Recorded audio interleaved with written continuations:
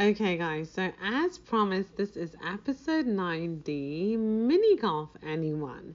Now, before we get into mini golf, I must let you fitness enthusiast people that want to get your bodies in shape, let you know about something I have going on right now.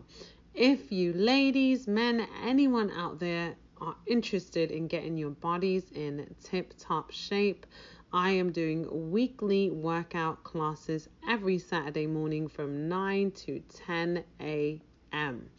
All you have to do is go sign up on my website. It is www.bombshell-fitness.com. You'll see the link. You can book now for the Bombshell Superstars, and it's only $10 a week. Plus, you get the first session for free. So go right now to www.bombshell-fitness.com. Hope to see you every Saturday. Let's work it out and get those bodies right. So, back to mini golf. Oh man, did we have a blast on our last date. Oh my gosh, it was so fun. From the moment we met up, I knew the night was going to be epic, and it definitely was. We rushed over to each other like a movie when a couple hasn't seen each other in forever, embraced in a tight hug and a super passionate kiss. Oh my gosh, did it feel great. I think I immediately got wet. I composed myself and we both commented on how great that moment was. Then we went inside to relax for a moment before we went searching for the mini golf center. He wanted to finish watching one of his UFC fights and I wanted to finish my submission for a show, so it worked out perfectly. Of course, we raced to try to accomplish our tasks first, and I would have won too had it not been for the Wi-Fi preventing my video from uploading until we began to walk through the mall. We decided that starting to walk to find the place would be best because we didn't want to be late for our 7 p.m. mini golf slot. We walked through the mall, and being that it was the first time I'd actually walked through this particular mall, I marveled at all the different stores they had because they had a lot that I liked.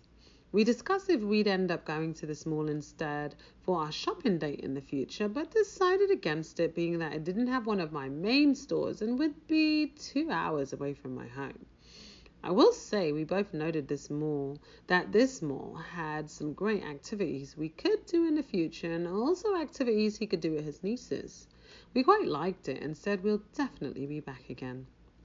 We arrived at mini golf about 15 minutes and I was ready. Of course, I had take a few cute videos and pictures of me, as you know me, and then it was on. I was determined to beat him this time because the last time he had beat me. My plan was working too, and I was up 4-2 when all of a sudden he made a comeback and tied up the game. From there, the score went back and forth until we arrived at the final hole, and I was up 6-5. I felt pretty confident, but also a tad bit nervous because I didn't want him to win. But out of nowhere, he made the final shot, which wasn't an easy one at all, and ended the game in a tie. Neither of us could actually believe it because it didn't seem possible, but he focused and hit that ball right in. I'm secretly proud of him, but now he still reigns as overall champion for mini golf, so I'll definitely have to beat him at the next time because that was not nice at all.